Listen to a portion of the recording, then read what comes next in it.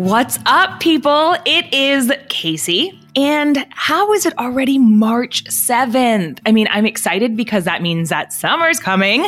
And I live in New England, so it's been cold AF for the last 4 months. But with summer coming, there's also something super exciting happening. The Summer Collective. Yes, you heard it here. Collective signups are opening up for our Summer Collective, which starts on April 4th. It's a 10-week program. It runs until June 8th, and we meet every Monday and Wednesday night at 7 p.m. Central Standard Time, bringing you Task List 5, all of it, bringing you Cooper, bringing you ethics, helping you study so you can pass your BCBA or BCABA exam once and for all, or one and done. Liat and I have created an awesome, fun, real raw, you're never going to forget this shit, I swear, with these examples that Liat comes up with in her crazy head. But we are so excited. So head over to www.studynotesaba.com and sign up for the Summer Collective. Save your seat. We can't wait to see you. Love you. Mean it. Study Notes ABA, ABA in a little X-rated way. It's behavior, bitches. Hey guys, it's Liat. And Casey. And we are here with episode 112. We are slowly veering Casey away from making the rhymes. And I think in general, we probably should veer away from making rhymes. But Casey, quote, said to me, "You had one effing job to make a rhyme for today's podcast." So I'm literally doing it on the spot right now. So episode 112. Today's I have one. If you really can't follow through with your own we're gonna job, delve into hey, that's what I was gonna say. Human behavior. We're gonna delve. Yeah. Okay, perfect. 112, and it's not tonight. I don't know why I said that. I'm still on tonight because Kobe's not sleeping at night, and I'm literally about to pass out. We also taught class last night really late. It was a good one because she taught it. I know. Okay. That's why. Anyways, let's get into giving ourselves some reinforcement. What's going on? Do people love us? Give us a review of the day. So since the last one, we've had 10 more reviews, which is awesome. We're up to 1,025. This is badass. All right. This one's coming in from 123 EVM. She titled it The Third Biatch. Okay. Nice to meet you. She said, "I came across this podcast after searching for ways to study for my RBT. I am now an RBT studying for my exam and will be finishing with school a year from now. Through this podcast, I have learned concepts I have not even come across in my program. That just proves this podcast is for everyone. I love listening between sessions and even at home when I'm cooking. LOL. I've literally shared this podcast with anyone and everyone I come across in my field as I swear by it to give me those light bulb moments. I cannot wait to take the collective once I'm done with my program. And this is a year from now. I just love how sweet Casey is." Thank you. "And how real and straight Liat is." See, I didn't just do it about me. Keep on posting. I know. I edited. No, I'm just kidding. She really did say that. So that is so sweet. Thank you so much for leaving us a review. Mm-hmm. We live for the reviews. And I have to say, and I don't say this lightly, it's literally what keeps us going. So continue to leave us reviews, and only 5-star reviews. If you have nothing nice to say, write it on a piece of paper and throw it in the trash can. Thank you. Just so you feel like your need is met. You know? Get it out of your head. All right. So, Liat, today, I like to also talk a little bit how our guests contacted us. So when they do come on, I want to ask them how they found us. But I got an email from this guy, Brian, and I was really interested. I get a lot of emails, and this one caught my eye because they said that they deal in human behavior, but in a much different context than what we do. They also have a podcast. We'll talk about that too. But today's guests are two guys that might be the male version of Liat and Casey in a different field, but they're really cool. We have Greg Williams and Brian Marin. So I'll give you a little quick background about them. So Greg is the president and founder of Arcadia. I'm going to butcher the shit out of this. Cognerati? Oh, you nailed it. Cognerati. Yeah, okay. Got it. Cognerati. And Brian is the senior vice president of that same place that I just said, Cognerati. They also run a podcast, Left of Greg podcast. They have both had a shit ton of military experience, and right now, the thing that I think what I take away is they work a lot with human behavior pattern recognition and analysis. What I loved is their podcast description. That really caught my eye, and I think it will with you guys. It says, do you ever wonder why people act the way they do? Yes, that's like literally what our podcast is about. Join human behavior experts Brian Marin and Greg Williams as they discuss all things human behavior related. Their goal is to increase your advanced critical thinking ability through a better understanding of HBPRA, which is human behavior pattern recognition and analysis. What is that? It's a scientific and fun way to understand and articulate human behavior cues so that you can predict likely outcomes, and it works regardless of your race, religion, political ideology, or culture. So, wow, that's awesome and super, super cool and interesting. So welcome to the show, Brian and Greg. Thank you so much for having us on. We need to be unofficial bitches, and we don't know how to ask for that tagline. And I demand that Liat rhyme something with Cognerati. So, because you nailed it. And that's Cognerati. The first time, really, yeah. Cognerati, Maserati. There you go. There we go. Exactly. And that's how we bring it into your house each week. That's hilarious. Illuminati. There you go. There That's you where go. I got it from. You know what? We were coming up with a business name, and Arcadia was simple. It's old, it's Greek, it's an island where good people thought about great things and philosophized and psychologized and sociologized. But the second word, what do we do for that? So I looked at paparazzi, Illuminati, do you get what I'm saying? And Cognerati, man, the cognition part of the show. So you nailed it. Few people make the connection on the title. Very few. Well, Most people just Wait, write so in I and was say, just hey, look, rhyming. Brian looks like Jared Leto. You know, so that's what the...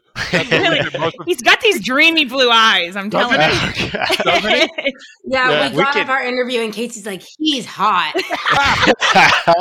Well, this is already starting off well. I like where this is going. We Wait can a just do minute. an hour like to about keep me. this professional. We Check like to keep tape, I think that professional. was me. I think she was talking about me. No, she was by, talking about, wait, who do you think I was talking about? by I was sheer talking about weight, you. Casey.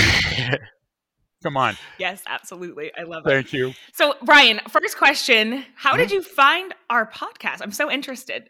So I try to kind of branch out. Part of what we do is always about, gaining a different perspective. You understand, how to take a different perspective in life. Well, that's really, really, really hard for people to do, right? Psychologically speaking, it's extremely difficult. It's why we have so many issues in the world, right?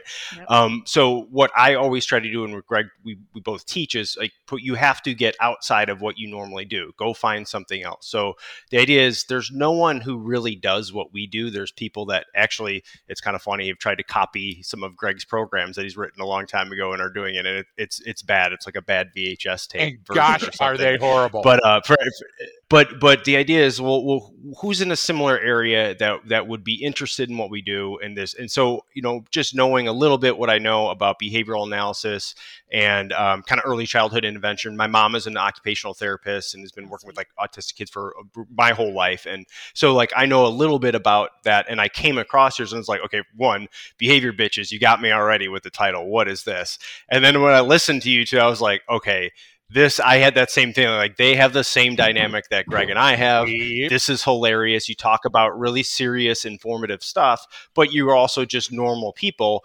And that's what we try to do with us. So we can get really, really highbrow scientific about some of it. Because we have to know that as subject matter experts, but we always try to street it up. We try to go, look, this is why things are, this is the way people act. This is why they act this way. This is what you can understand from. So there was just kind of almost this familiarity when I started listening to some of your episodes and what you guys do and how you interact. I was like, all right, they're hilarious, whatever. I'll just reach out to them and see what they think. We I love it. shot in the dark. And so I appreciate that you answered my emails. So. Yeah, no, and it's funny because I actually sent you one, but I responded to myself or something. And so I was like, are these guys ghosting us? Like I sent them a That's freaking exactly Calendly it. link like Yeah. weeks ago. And then you send me one, and then I literally spell my name wrong in there with my email, so I don't get the email calendar invite. I'm like, I'm sorry, I have to reach out to you directly. I'm a moron. This is what happened. You have to remember that So, McDreamy has to answer a whole lot of fan mail each week. So when I when bet. McDreamy is on that vein down and in, he's not thinking up Our and out. fan mail is likely very different than your fan mail. I though. would think so. Sure. Yeah. That's awesome. So okay, Well, I we have know- one quick question too. Yeah.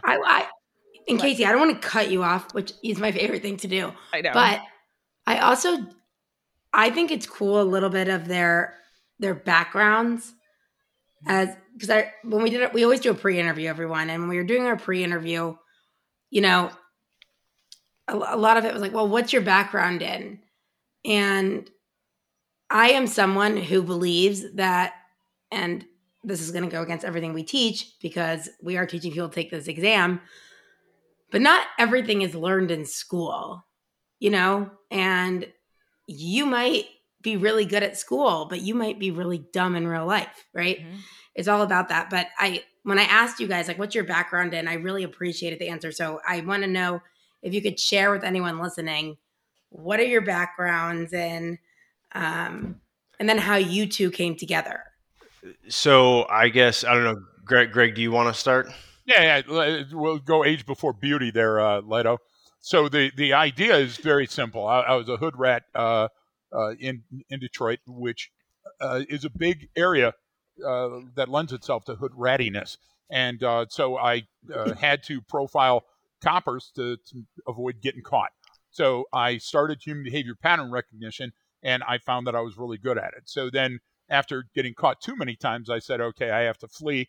I decided to join the United States military. I got an incredible education there. Came back out. It was either General Motors in Detroit or being a copper. Went out on the street as a copper because I knew what it was like to be a criminal. I was a very good copper. Was lucky enough to continue my human behavior pattern recognition and add analysis to that. I'll let Brian touch on that. And of all the crappy places I had to work in the world, 53 places, 53 different countries, I kept running into Brian in the absolute worst. So Iraq, there's Marin. Afghanistan, there's Marin. Some seedy side street in Thailand, there's Marin. So it only made sense that Marin and I would somehow work together in some capacity or have a relationship. And he spurned all attempts at that. So, Brian, you want to give your background? So I grew up in Chicago, and then I ended up kind of similar to Greg, just being a punk kid on the street, I guess. And then grew up, eventually enlisted in the Marine Corps. Spent some time in there. Was a sniper in the Marine Corps, and then worked for the Marine Corps and other government agencies after that for a long time. And like Greg's saying, I kept running into Greg. First, he was initially, when I ran into probably 2006 or 7, I don't know what it was, he was implementing a program in the military specifically for the Marine Corps called the Combat Hunter Program, where it was literally either a few days or a few weeks of training course, depending on what you're going through, all about understanding human behavior. So he brought that to the military. They hired him to do that. His bio there that he gave was very humble, but he got hired to come in and do that, right? So that's where I initially ran into him, kept running into him. Finally, like Afghanistan, 2012, he's like, hey man, like we keep running into each other. Do you want to come work with me? So that's kind of where we started that. And we were working for a different company at the time. They were not a great company, did not understand human behavior very well because they were poor managers at it, but had their own way of doing things. And then, that ship was sinking a while back. So we got out and started our own firm. And that's what we've been doing now, just together for several years with a small group of folks. And that's kind of how we got started where we're at today. I have a question. Is Iraq like 1,000 square feet or something? That you guys just run into, or no, Afghanistan. I'm sorry. There's only so many places where there's a lot of action going on, and that's so your chances of running into someone or being somewhere at the same place at the same time, the world is actually incredibly small. So amazingly, so. Depending on Okay, that's what I'm wondering. I'm like what's going on? This is sounding like. No. This is bigger. This is string theory. So I'll give you just one. I'm outside of a place that's outside of Baghdad, that's outside of some other place, and I see him, and I just kind of make a mental note. That's kind of unusual. Well, I'm outside of Kandahar Airfield just a short time later, and I go, well, this is remarkable. It's him. And I go over and I just strike up a conversation with Brian, and Brian's wearing his cool little Delta helmet, and he's got his kit on and all his weapons and stuff. And he looks at me, and goes, "Hey man, I'm on the job." And it was the funniest Yeah, comment it's ever like- because it was like, "Do you understand that I'm working?" And I'm a big bombastic idiot, so I'm in like the most dangerous place in the world, and I'm having a good conversation with the dear friend, and Marin's like, "You may want to take cover." Yeah, Bad I boy," had to you do know? the Greg. For one, I'm working right now, and two, I'm technically not here right now. So can you Exactly. please stop having a conversation with me? So, yeah, it's amazing. So crazy. Like your job's important? Oh my God. Yeah, exactly. I've never had an important job, so I take myself very lightly. Jared, Marin, I guess we'll call him today, has had so many of those secret squirrel jobs that, like, even now I don't know what his true identity is. That is like wild. He is. Look at his hair, even. You know what I'm saying? You just get that feeling that "Rah," he's one of those wild. beasts. Everyone's probably wondering on the podcast, like, why is this only audio? And So what's don't our worry, appetite? we'll post a pic. We'll get a pic of him laying at the pool. He must be feeling so awkward right now. Oh my gosh, you're making this all about me, which is I hate. It makes me so uncomfortable, I and I feel get you. Why? so Okay, Okay, offended. fine. we're I love doing it. So it. make it about me. It's fine. I love the attention. I'm just kidding. That's great. All right. So, anyways, first of all, I mean, I will not go too off topic, but just that role alone of being a sniper and in places is just fascinating to me. I can't imagine It's a lot more boring than people think. The most stuff in the military is actually, they're really good at taking the fun out of it, but it's actually more about being patient isn't and it a having lot of good it sitting? observations. Yeah, or laying or in uncomfortable positions. I have the nerve damage to prove that, but the idea is it's a lot of patience and it's a lot of observation. That's actually your main role as a sniper. Is technically you're the eyes and the ears out there, so you have a view and perspective into that daily life that's going on in the area that you're watching that other people don't, because you're in a clandestine position. No one knows you're there, so you're getting a true feel for what's going on. And it's especially at a younger age, a lot of guys who go into it end up kind of washing out because they're like, hey, this isn't for me. They're like, I want to boot doors and ram cars, I don't want to lay here and stare and take notes and be up for 2 days straight. So it's just a different perspective. And Marin also got the chance to lay with other hot Marines in a very tight, close quarter position for an extended period. So there's that. Yeah, it's an added bonus of the job, Love it. Oh, wait, my last thing about that, and then I'll stop. This is all for my personal needing to know. So let's say you are laying somewhere, looking on top of a building, wherever it is. I don't know, down low, wherever you are. Are you looking at or it's always different? Like, are you looking at like an empty desert field, and then like if one person comes in, that's like, or is it like, okay, you're looking at a city, like, and how it works, and it's like something about this seems weird. Yeah, or not weird. Like, it's like that's when your pattern analysis essentially is starting.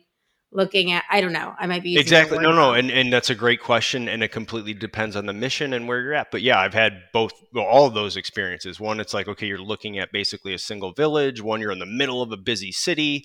One, you're basically out in the middle of nowhere, and if anyone's coming by there, it's for really bad reasons because there's no reason to be out there. So it all depends, and it's growing up in a city, growing up in Chicago kind of gave me a big advantage in those areas, because operating inside of a city, I understood things a little bit better than maybe the guys who grew up in the country. But then once we went out to those country places, they were like, oh no, man, there's no reason for that guy to be there. I'm like, what do you mean? He's farming over there. He's like, dude, that's not how you farm. I'm like, oh, okay. So there's those perspectives really add to it. So it can be in any area, just depending on where you're deployed to. So I wanted to circle back to the beginning when you talked about like reaching out, going outside of your, boundaries, and like, do people that, like, again, we always say that human behavior is human behavior, and we all talk about it differently. But when we have guests on that do it, like have a different background or are implementing it differently than we are, we always have the same, like, we understand it. We're talking the same language. And that's one of the goals of our podcast, and it always has been, is to bring and disseminate the science, because we all know, and everyone listening, ABA has done a shitty job of disseminating the science because it's been so pigeonholed into the autism diagnosis due to insurance, and that's where the money is. Yep. But it's not where it started, and it's like human behavior is human behavior, and so it's for anyone, anywhere, figuring as out. well as how technical it's described. Yeah, all the words are so jargony, and no one gets them. So I'll give you that. That's a great. We come across those same issues, for one, and two. And I even saw something when I was originally looking you guys up. I mean, yeah, you reference like Skinner or something like that, and that has nothing to do with someone on autism spectrum, right? So you're throwing it back to all these people that kind of created this stuff. Well, that's why we call it human behavior pattern recognition and analysis. So the quick definition of that's a scientific term for something that everyone knows how to do. So I always say, if you're listening to this right now, close your eyes, think back to when you're a little kid, or don't close your eyes if you're driving or something, but think back to when you're a little kid, real little, when you knew, no matter who it was that raised you, whether it was mom, dad, grandma, grandpa, aunt, and uncle, whoever it was that raised you, right, or had a significant impact, you knew when you were a little kid, when they walked in the room, before they ever said a word, whether they were happy, whether they're sad. In my case, I got to go run and hide because my mom's pissed about something that I did, right? That's human behavior pattern recognition. What we don't get a lot of training in is analysis. Now, the analysis is kind of where we come in. And I also use the word training, because training and education are two separate and distinct things, right? The education part of this, you can have the pundits come on and talk about, oh, well, that's their culture, or that's their religion, or because of their political ideology. And we're like, hey, that's all great to talk about on the news or something and make a lot of money, but none of that stuff really matters. There's stuff deeper going on with all humans, sociologically, psychologically, and physiologically, that if I have a better understanding of, I can determine what their intent is. I can determine what's likely going on here. I can conduct predictive analysis. And then in our case, what we train people to do is how do you mitigate a catastrophic event, right? Whether that's, something as serious as a terrorist attack or a shooting or a school shooting, like all of those things are completely preventable. And I don't think people really realize that, right? We talk about, predicting likely outcomes and how to analyze behavior. Most people do it in very narrow context. So specifically for behavioral analysts who are, hey, I'm analyzing this child for the purposes of a therapeutic intervention to get them to this area. That's a very specific context. Well, we take the general approach, right, of how to understand everything. And what that allows us to do is work in many different areas. So yes, with military and tier 1 units and the intelligence community, but also with suicide prevention, sexual harassment and assault prevention, right? How do you actually prevent these things? Fortune 100 companies with different issues they have going.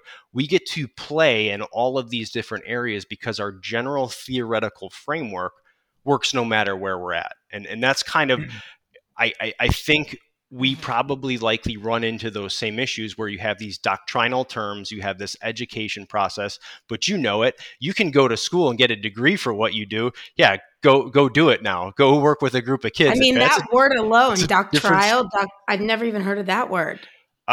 Doctrine is like a military doctrine word, and even that.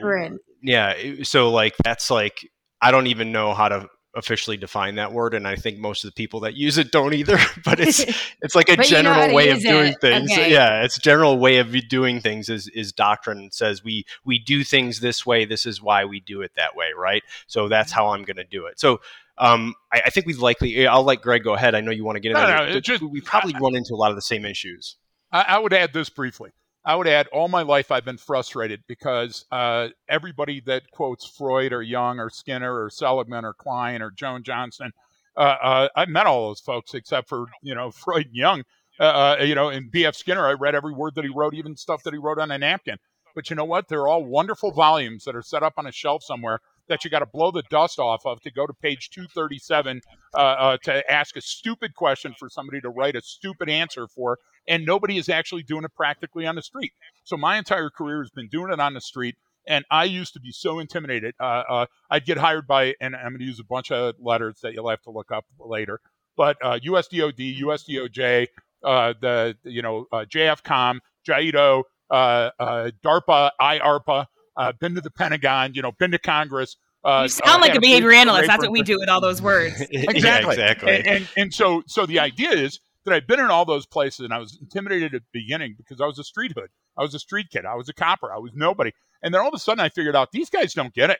None of the humans, the boys or girls that were in those rooms, got it. And all they kept talking about is the clinical sense. And it's like, okay, I'll give you one brief example, very brief example. So they were talking about adding a stressor to a test that we were doing for a thing called Fight JCTD on the West Coast. Future Immersive Training Environment, Joint Capability Training Demonstration. They probably spent $1 billion on it. So the stress that they wanted to put these Marines under for episodic saliva testing was some Marines would have their hands in no water, some in warm water, and some in cold water. Now, these Marines were coming back in body bags. They had to identify them by their DNA. And you're going to sit there and conduct an experiment in a well-lit room in Southern California while you're having a chai latte and say that is a significant stressor. So I call bullshit, and I've been doing it my entire career, and I'm nobody, I'm nothing, but you know what, 53 countries and all those alphabets later, they still come to me for the answers. So the idea is what you guys do is phenomenal, but you gotta, and you know this, you gotta sometimes get out of the lab. You sometimes got to go down on the street. I would say next week, buy Cigar Aficionado magazine and read it cover to cover. And it'll give you an insight into a part of life that you've never been. Look up rye whiskey, something that you've never had in your entire life. I don't even know what rye whiskey is. I'm spitballing now, but I know there is a thing called rye. Well, why is it rye? Where did that come from? Look up the Irish potato famine and write a paper on it. Why? Because there's this whole world that's spinning around you, and you think you're a subject matter expert in one sliver of it. You got to step back off that ego once in a while to truly understand other humans. I'm like, you're like talking to me right now because I'm just thinking like Liat and I are so like obsessed with test prep, and it's like our like, identity, and we're like, there's a bit, we just expanded to do like continuing education units, and for some reason we've had this like block of like, why can't we, like, we're very well trained, we should be able to easily do this, but we're so like, we're test prep. It's like stepping back and being like, okay, I need to interact with other humans, expand my skills. Like, do you ever feel that way, Liat? Oh, Yeah, well, I mean, I think the podcast allows us to do that. Like, Yeah, I was thinking the other day, I was like, how effing cool. Like, we get to talk to the coolest people doing different things,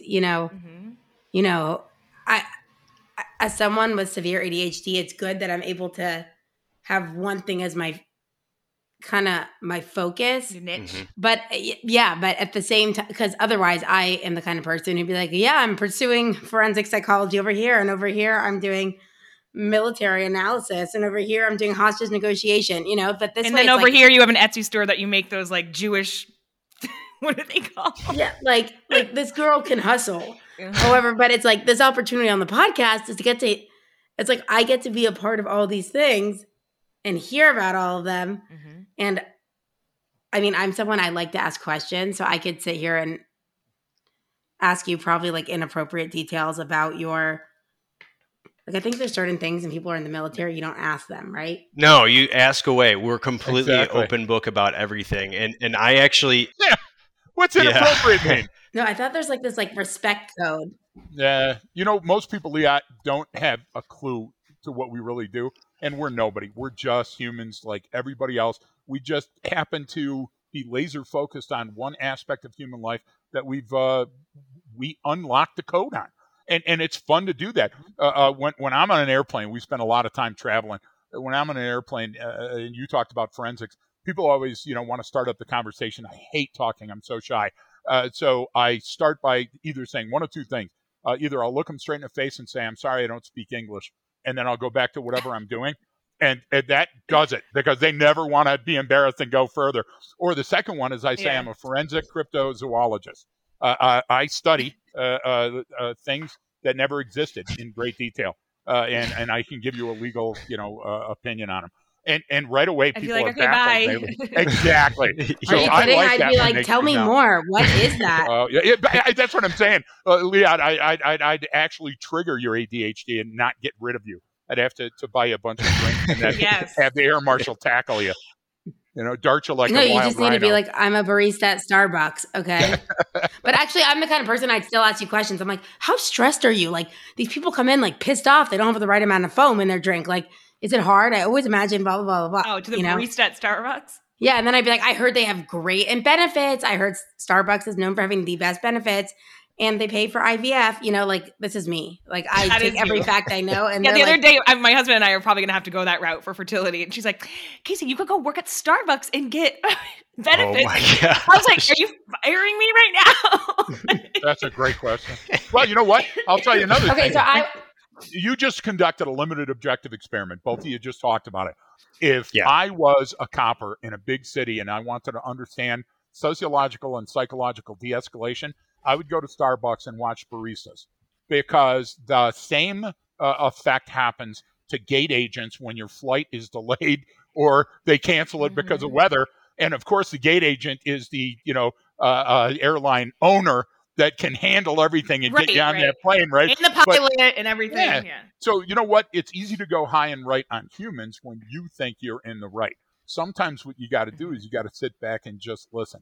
Or sometimes even sit back and color and let the big people talk and wait till they're done before you step in. But we don't do that as humans. We want to be in charge of our fragile little ecosystems. We want to take lead in every encounter. Yep. It's so true. I find myself doing that in class too. I have to be right. I have to be like, if Liat veers off at all, I have like super like, I'm like, this is not the way we teach this, like psycho. She's like, can you just have an open mind for once?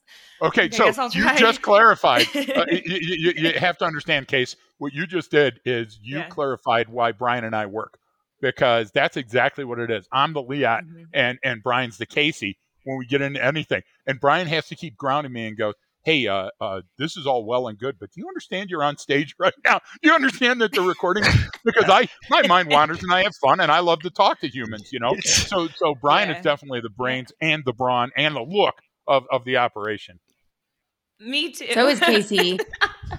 Like Casey. I'm the funny one. I'm the funny one. Liat's the funny chill one, and I'm like the researcher, rein us in when I think it's getting out of control, and prep and everything. Yeah.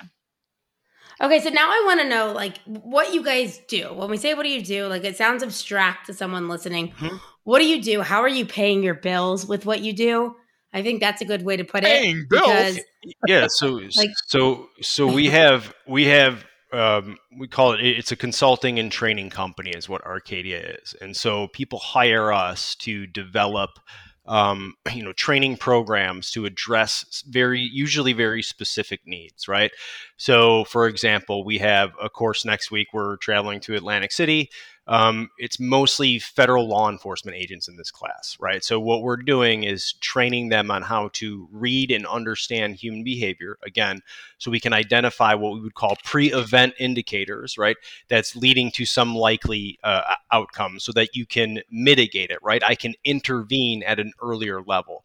So what we teach people to do is literally look for danger or opportunity. So those are two very, very similar things. So danger might be the person that's going to rob you at the gas station. But if I take it from that criminal's perspective, that criminal is looking for opportunity. So they're very, very similar. And so that's what we focus too on, like private sector clients. Like, how do I identify and capitalize an opportunity, right? How do I build my team together to all be on the same page? Well, that's about communication. So I need a common lexicon to use to when I say something through a radio, Greg on the other end knows exactly what I'm saying. Well, that's really, really difficult, right? Most problems come down to communication issues. I mean, look at every relationship issue, right? A lot of times it's not what the actual problem is. It's we don't know how to communicate it to the other person. So we stick to literally the psychological, sociological, physiological principles of human behavior that we can identify things no matter where we're at in the world to know, okay, this is rising to a level. This is something I need to pay attention to. But the rest of this stuff over here is just normal, benign junk that I don't want to pay attention to because it's distracting me from the things that I actually need to look on. So yes, in some sense, sometimes we're training people how to find that needle in a haystack, but we start with going, hey, let's get rid of as much of this hay as possible before we jump in and start looking for that needle. I just want to say the next thing we do is we feed hay to that horse. The horse poops it out, and then we use a metal detector to find the needle.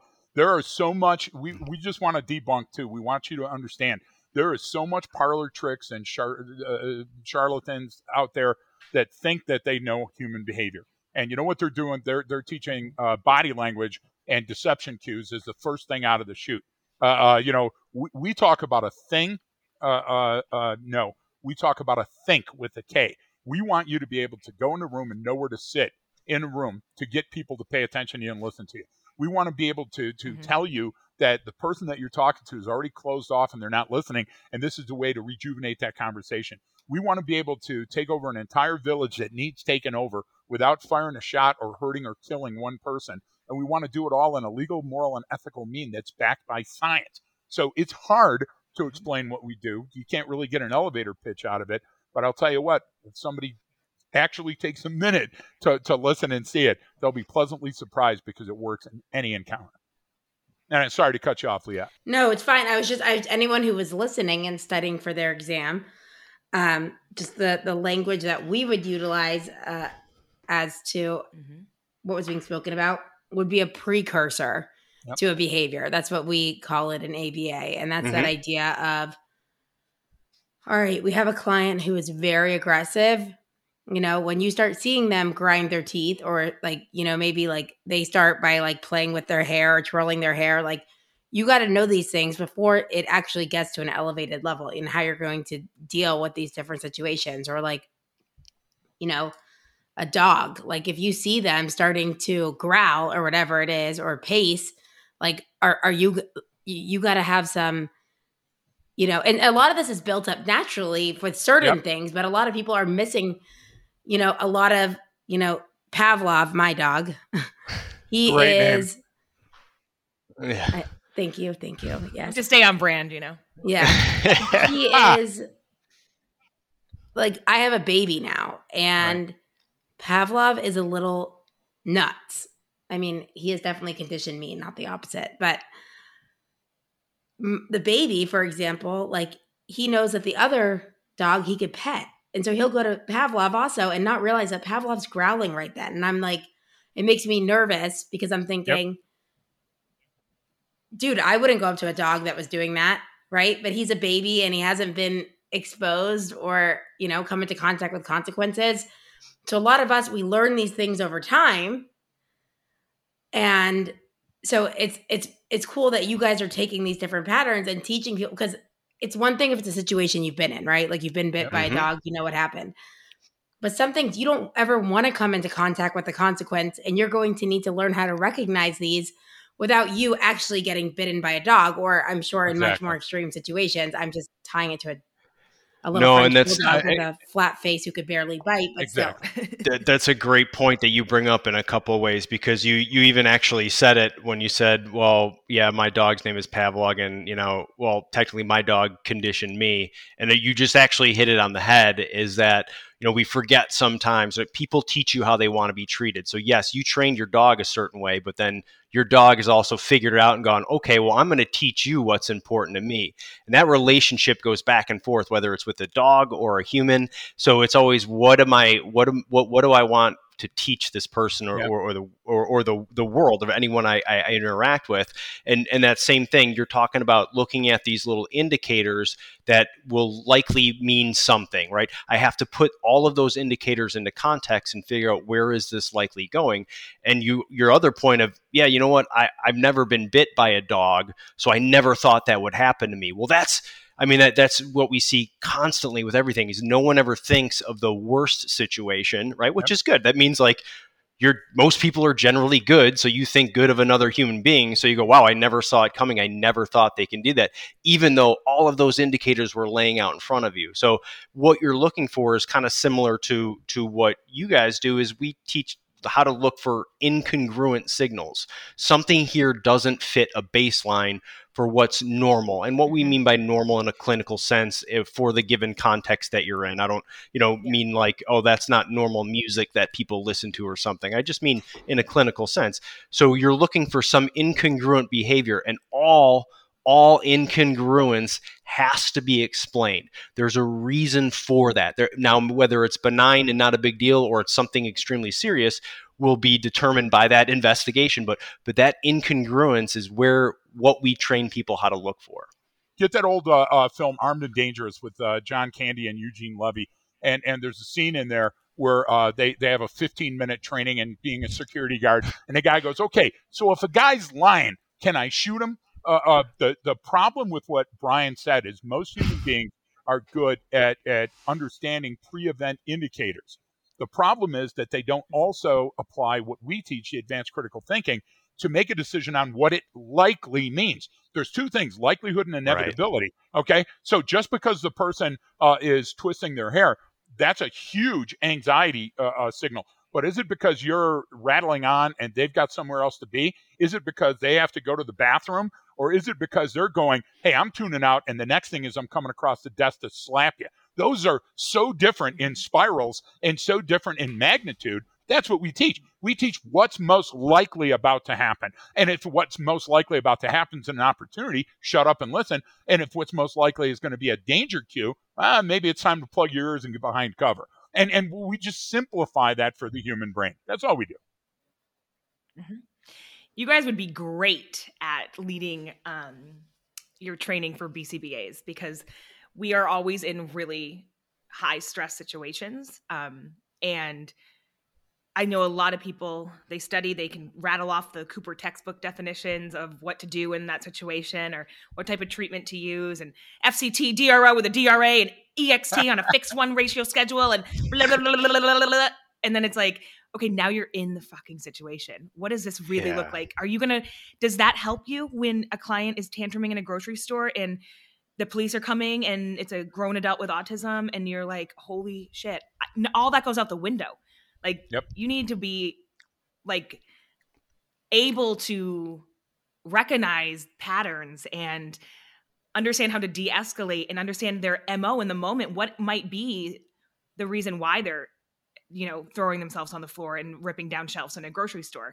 And can you manipulate that before it gets there, right? Figure out what their MO is, their motivating operation, what's going on in their, we call it like a background info, right? Like, did you take them into the grocery store and they hadn't eaten that day, right? Are they starving? And like, exactly. Or can we prevent that by going to lunch before we go to the grocery store? Like simple things like that, we always talk about. In one way that we look at that, it's actually, we just recorded and released this week a podcast where we call People Want Their Say, Not Their Way. And we could deep dive on what that means, but we did for the whole podcast episode. But what you're talking about right there, and with the example that Greg brought up in the show, which I love, is, I don't know if you remember the movie Office Space, where the guy he had the red swing line stapler, and like they were like, he'd firing him, and he's always complaining, I'm going to come back and burn this place down. That running dialogue, right, is we all have that. We all have that. And so we don't understand when certain things happen but if you were able to, if I had some device I could put in my ear and I could point at you and I could hear what your running internal dialogue is, man, I'd know exactly what you're going to do. I know exactly where you're going and what you're thinking, but we don't have that. But it's good to know I can sit there, and we use these as thinking points. Okay, I see these things happening. What is this person's running dialogue? Because that's what you're talking about right now. Well, they're probably hungry because they didn't eat yet today. You know what? They're really irritated because they like strict schedules and we had to move this to a later time. So that threw off. So I've now got 3 or 4 indicators prior to anything happening. So I already know this person is escalated. So they're more likely in this context to have some a reaction or overreaction because all of this is going on. So if we can tune into what that inner dialogue is, it helps me sense make and problem solve. And I would add to Brian's comment, add the gift of time and distance. Let's give every one of your listeners, and you've got an incredible show, and you're so easy to talk to. Let's add the gift of time and distance. Not everything is urgent, important, or opportunity or danger. And when you go into a situation, specifically like Case was just talking about, where all of a sudden it's you, and now the person is agitated and they're anxious and they're moving around, what you have to do is you have to slow time down, and you have to fire off a couple of things in your brain and assume that this might be happening or this might be happening, which is the cause of the behavior that you're seeing. And you have to do that, wicked quick, but you also don't want to put a round peg into a square hole. You have to make sure that you look at the situation and you look at the surrounding factors and you look at the time of day and what the weather is like and what the person's wearing. And guess what? You know what happens when you don't have training and you don't have experience? You increase your level of violence because you don't understand the situation. So you'll use a greater degree of restraint, or you'll use a less than lethal force tool when all you have to do is go, dude, what's on your heart? Why are you acting this way? What can I help you with right now that gets you off that ledge? I mean, you understand that. That intervention does not have to be mechanical. It does not have to be chemical. It doesn't have to be a tool. And I think Brian put that eloquently, but not everybody understands that. We want to reach for a thing that is going to get us out of this situation when all you got to do is think your way through it. I totally just had that light bulb. The thing, we always want a thing, a solution, just add punishment to this, add a restraint to there this, you go. Lock the pantry, do the blah, blah, blah, blah, instead of thinking through of like really what's going on and tuning in and understanding the context, what you said, what they need, what they want, right? How easy is that to just ask? And we work with a lot of clients that's really hard. Yeah, go ahead. I have been in hostage situations where people had already killed. They've got a gun. They don't know if they're going to kill themselves or kill the officer. And I always tell them the same thing. Give me 60 seconds and I'll change your life. You just give me 3 questions. And then when you start talking to a person, all of a sudden they calm down and they start thinking about what it is. And they're still agitated. They're still armed. Don't get me wrong. But the idea is that now we're engaging in dialogue. And dialogue is going to come to a conclusion. And look, you're either going to keep killing people and we're going to kill you, you're going to kill yourself, or you're going to tell me what's on your heart, what's on your mind, what's going on right now. And you know what? I will tell you, if I'm in a situation and I'm in a grocery store and you're about to hurt me, I will enlist the aid of others. And I will be the first person that says, look, dude, you're scaring me and everybody here. You need to calm down for a minute and tell me how I can help you in the moment. And you know what? People stop for a minute and look at me and go, this guy is crazy as I am. And it's okay to use those terms crazy because you also use the word manipulate.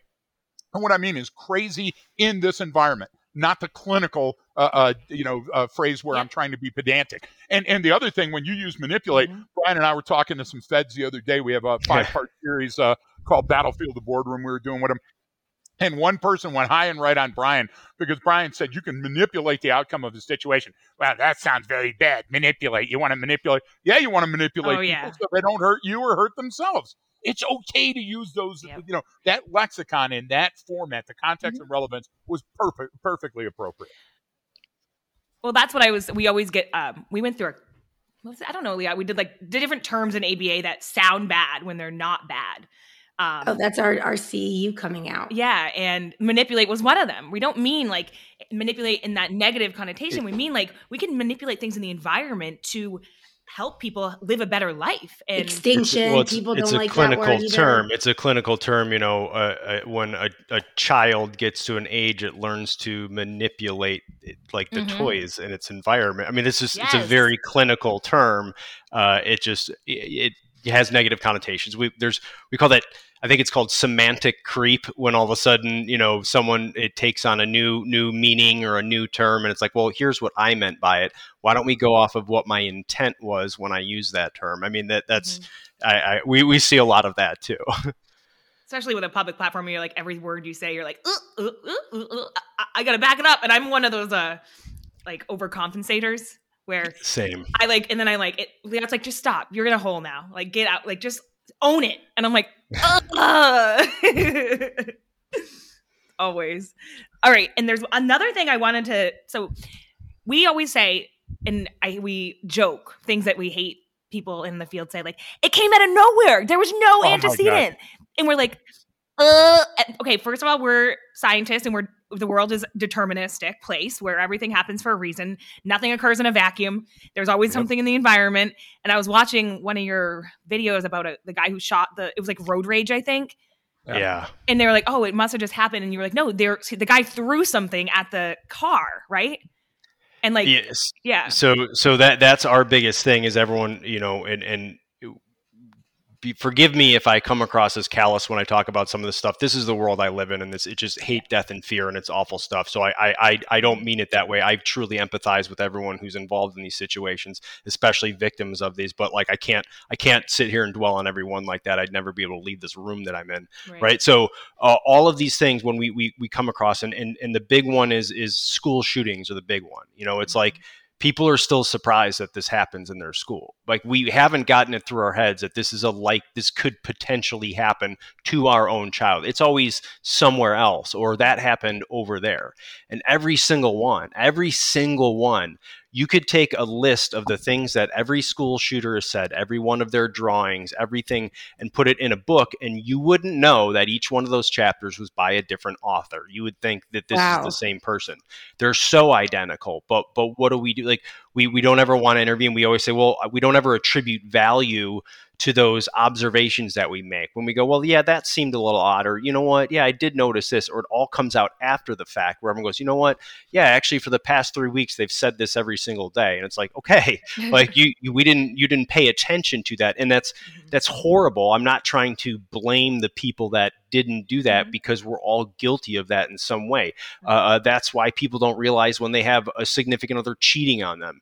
That's when people don't realize, they've themselves like, geez, I've gained 15 pounds. I didn't even notice that. It's like, yeah, we don't notice those small, subtle changes in our environment where our body's not primed for that. Our limbic system isn't aware of that stuff. So when I just have to turn on what I already have going on inside me. We're born still. We're wired for the survival. We just haven't used those skills. We have to dust that off and say, yes, this could happen to me. It's unlikely, right? I always tell even folks in our tier 1 military or law enforcement folks that are all, that's what their whole job is, to go find bad guys, and it's like the worst of the worst, whatever. Even then, you're talking about a very, very statistically small amount of people. And what you don't ever want to do is get hyper vigilant. And I always tell people, every morning when I brush my teeth, I look at myself in the mirror and go, hey, someone may try to kill you today. Not it's going to happen, not you got to look around every corner. It just, this is a possibility that you have to understand. And all that does is it flips a little cognitive switch to go, all right, now we got everything working here that we were born with.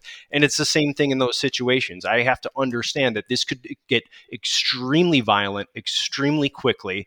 So I have to be aware of that. But what we do is we take the fear out of it. What you see a lot of people do, and that's what Greg refers to, like the charlatans and the people teaching us stuff, is they do the at any second, anytime, this could come out of nowhere.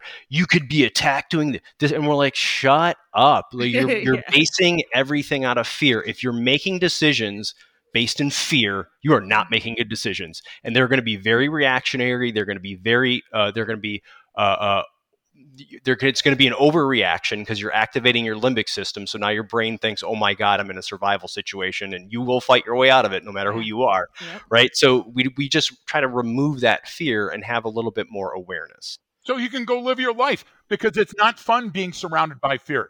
Your amygdala is constantly searching for danger cues in your environment 24/7. That's what it was conditioned to do. Your electrochemical neurotransmitters are sucking your environment dry to try to figure out where that next panther is going to leap out at. If you live your life like that, you're going to live it in a barricade. You're going to limit your friends. You're not going to have fun. Life is easy. All you have to do. I feel so called out right now. Yeah, So you just have to look. We spent so much time ordering a number 3 and supersize it in a clown's mouth that we forgot what it's like to talk to the person in front of us. And if we, start engaging in dialogue, the next thing is there an app for that? Try it on your barista or your server next time that you go to a restaurant. Try to engage them in conversation, and look how awkward it is. We can't do that. We were designed to live with people in tribes where we communicate. And we're not talking about kids being different. When we're talking about the kids that are shooting up the school, they're not the different artistic kid that's being bullied. They're the person that there's a unique snowflake with something wrong, and they're communicating it and leaking it on social and talking about danger and death and killing and amassing weapons. So the idea is that when you see those pre-event indications, you have to use artifacts and evidence to determine the likelihood, what's likely coming next. And if you do that all day long, man, you'll have a wonderful life. You'll love your husband, wife, kids, significant other, and your job. If not, then you're going to be covered up like a domestic violence victim for the rest of your years, and it's not worth it. Life was meant to be lived. So go out and talk to your barista. Be like Liat. Don't be a Casey where she sits in her office all day and doesn't want to talk to anyone. Be a Liat. No, I'm just kidding. You love talking to people. My favorite thing, love talking. I always tell my husband is like, my favorite thing to do is strike up conversations with like random people. Like there's a guy, he's a maintenance guy in my building, and we pass each other so often because I work from home and my office is across the way. And I'm like, John, and we know each other's name now. And the other day he's like, what are you doing? What do you do for work? And I'm like, great question. How about you come to my office? Let me show you. Because it's kind of confusing. It's not the typical thing that a behavior analyst would typically do. And that's, you're right. I do love that. So I don't know why I said don't be a Casey. Be a Casey, okay? I'm channeling but those my inner are the Leon. things that Yeah, Brian, I'm channeling my inner Leon because what Casey just talked about, John sees more in 15 minutes than you see all week. So he's the perfect person to measure the atmospherics of your day. How is your day going to be? Take a look at John. But people don't do that. I'm sorry to cut you off, Brian. No, that's exactly what I was getting into, is that a lot of times that's what we have to train folks, especially different organizations. Like, hey, the person working the front desk at your facility here, they know what's going on. The custodian, the janitor, the person cleaning up here, they know what's going on better than anyone. That's who we get all our information from when we do things like what we call like critical threat vulnerability assessments and stuff like that. Yeah. You go talk to that person, they know everything. And same thing. You go back to school stuff. Kid knows another kid better than anyone else. Mm-hmm. They will straight up tell you what's going on. I asked my little one, I got a little 9-year-old insurgent, and I always, she's terrifying. She's so smart now. I've taught her way too much, but she's same thing. I'm just like, hey, what are the kids talking about out there on the playground? Oh, do you have any kids that like have any issues or no one gets along with or this? And they will tell you. They go, yeah, well, he sometimes does this and that's so weird, and he does that, and they'll find out there's only so many things. There's like 8 different types of people in the whole world. That's it. Like there really isn't that many more. There's different degrees within those people, but there's only so many different types of personas, and so we all kind of fit into those little buckets. So what you're looking for is those incongruent behaviors. Someone that needs a little bit of extra attention or that needs a little help. I mean, that's all we're talking about here. So I can focus resources. So now I don't have to worry about the 1,000 people that I'm looking at right here. It's that guy over there and that guy over there. That's it. And those are the most likely indicators. And stop using Hollywood. Hollywood gives us fundamental attribution error and a confirmation bias and all those bad things. And what you guys do is what we do. We come in and do a cognitive task analysis. What is it that you need? Then we address what you need, because we don't want to sit there and chase symptoms all day. Chasing symptoms is like chasing a shot group. You're never going to zero your weapon if you're out there chasing all these ethereals.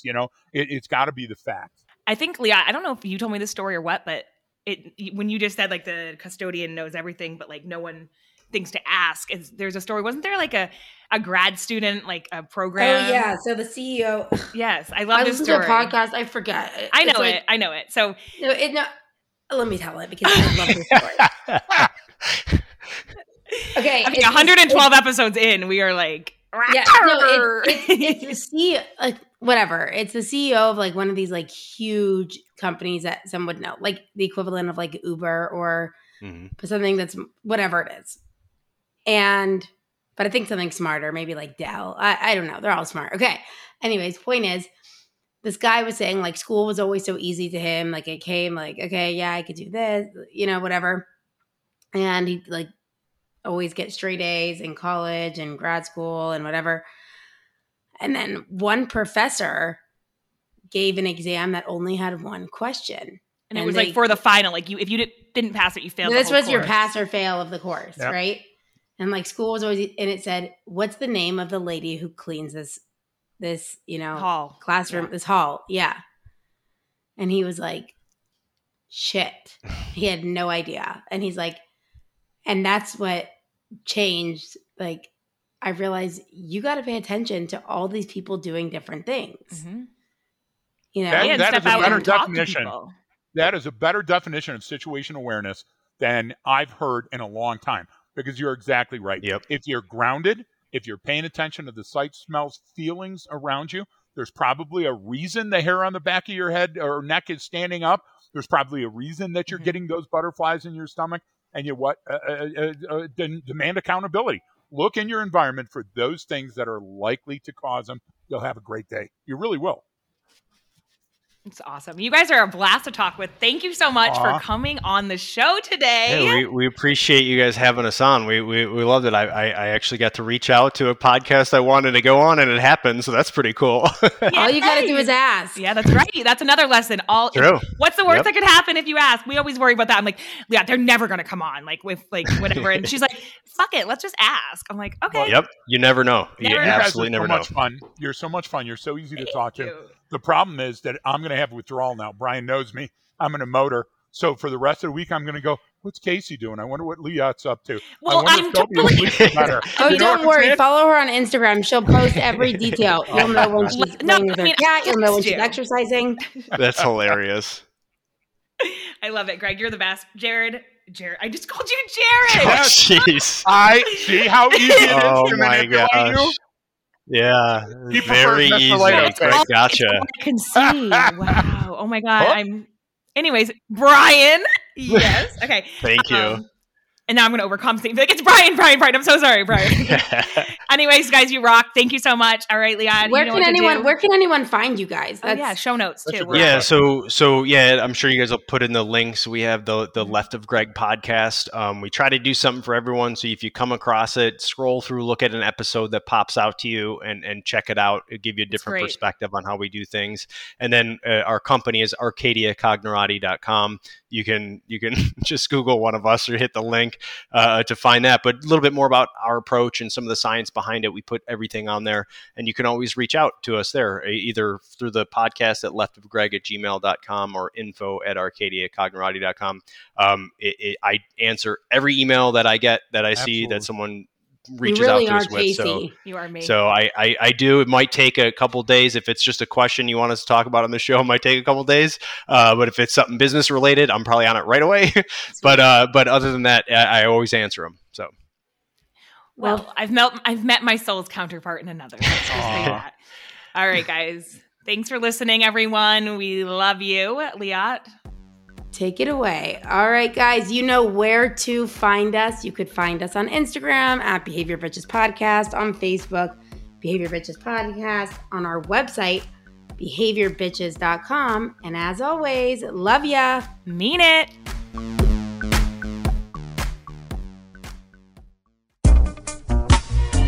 Hey, guys, it's Liat. And Casey. We just want to take a second to let you know that if you're thinking of being a millennial like us and starting your own podcast, there is a way. You can do your show without having to become an audio editing and production wizard, because guess what? We don't know shit with that. But we have Alan at Pretty Easy Podcast who help us get started. He records our shows, he posts them, he adds awesome music and cool shit when we don't even know what he's doing. He sends us teaser episodes, he does it all. We just sit here and friggin' talk. We shoot the shit, and you can record from home, your office, the park, a bathroom stall at work. It doesn't matter. He provides the complete podcast studio. All you need is a microphone, and you're good. Alan caters to your schedule and gives you a producer for your show at your beck and call. He has been super flexible with our schedule. Whenever we need him, we go to Google Calendar. We just book him, and he does all the hard work. It's like so incredibly easy. That's why it's probably called Pretty Easy Podcast. So be heard and have some fun podcasting like us. Go to prettyeasypodcast.com today.